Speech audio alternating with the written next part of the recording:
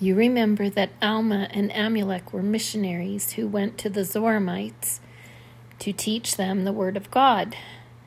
A big group of people came to them. These people were very poor, and they had been thrown out of the churches and not allowed to be there because they didn't have nice clothes and they didn't have any money. Alma was actually happy that these people came to him and asked him, "What shall we do? Because we're not allowed to go to church to worship God." He was happy because they were humble and ready to listen to him. And so he taught them about faith. He taught them that faith means that we believe in God and Jesus Christ, even though we haven't actually seen them with our eyes. We believe that they're real and that they love us. When we have faith, we trust and hope that what the prophets tell us is true. Even children can have faith and speak truth. Alma taught the people that faith is like a little seed. When you plant it in your heart, if it is a good seed, it will start to grow and it will feel good inside. It will feel like it's getting bigger and bigger inside of you. It will be light and it will grow and grow until, like a seed, it becomes as big as a tree. The seed of faith needs care, just like a seed that you plant in the ground. When you plant a seed in the ground, it has to be watered, and it needs light, and it needs good ground to grow in. The seed of faith also needs care. It needs light and good soil and water, and then it grows into a tree that will have fruit on it. This fruit is sweet and white and pure, and the fruit of faith is the love of God that we feel.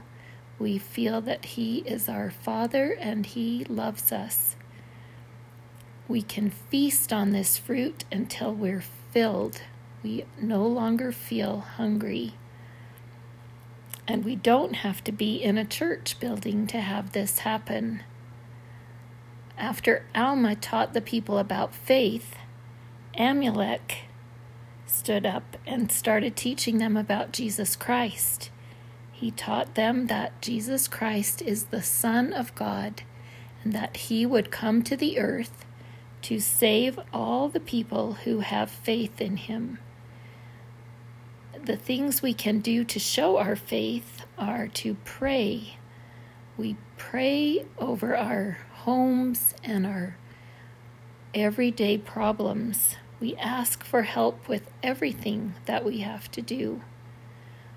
Another thing we can do is to read the scriptures, just like you are doing with the Book of Mormon. We search the scriptures and we try to learn more about God and His Son. We also believe that Christ will come, and we take time every day to worship Him, to try to do what He asks us to do, and to tell Him that we're grateful for our blessings. When we do these things, our faith grows bigger and bigger, like the little seed that grows into a tree. And then the hard things in our lives, the troubles that we have, seem light because Heavenly Father and His Son help us to bear them. The poor people believed Alma and Amulek, and because they believed, the leaders of the land threw them out of the land. They weren't allowed to live there anymore.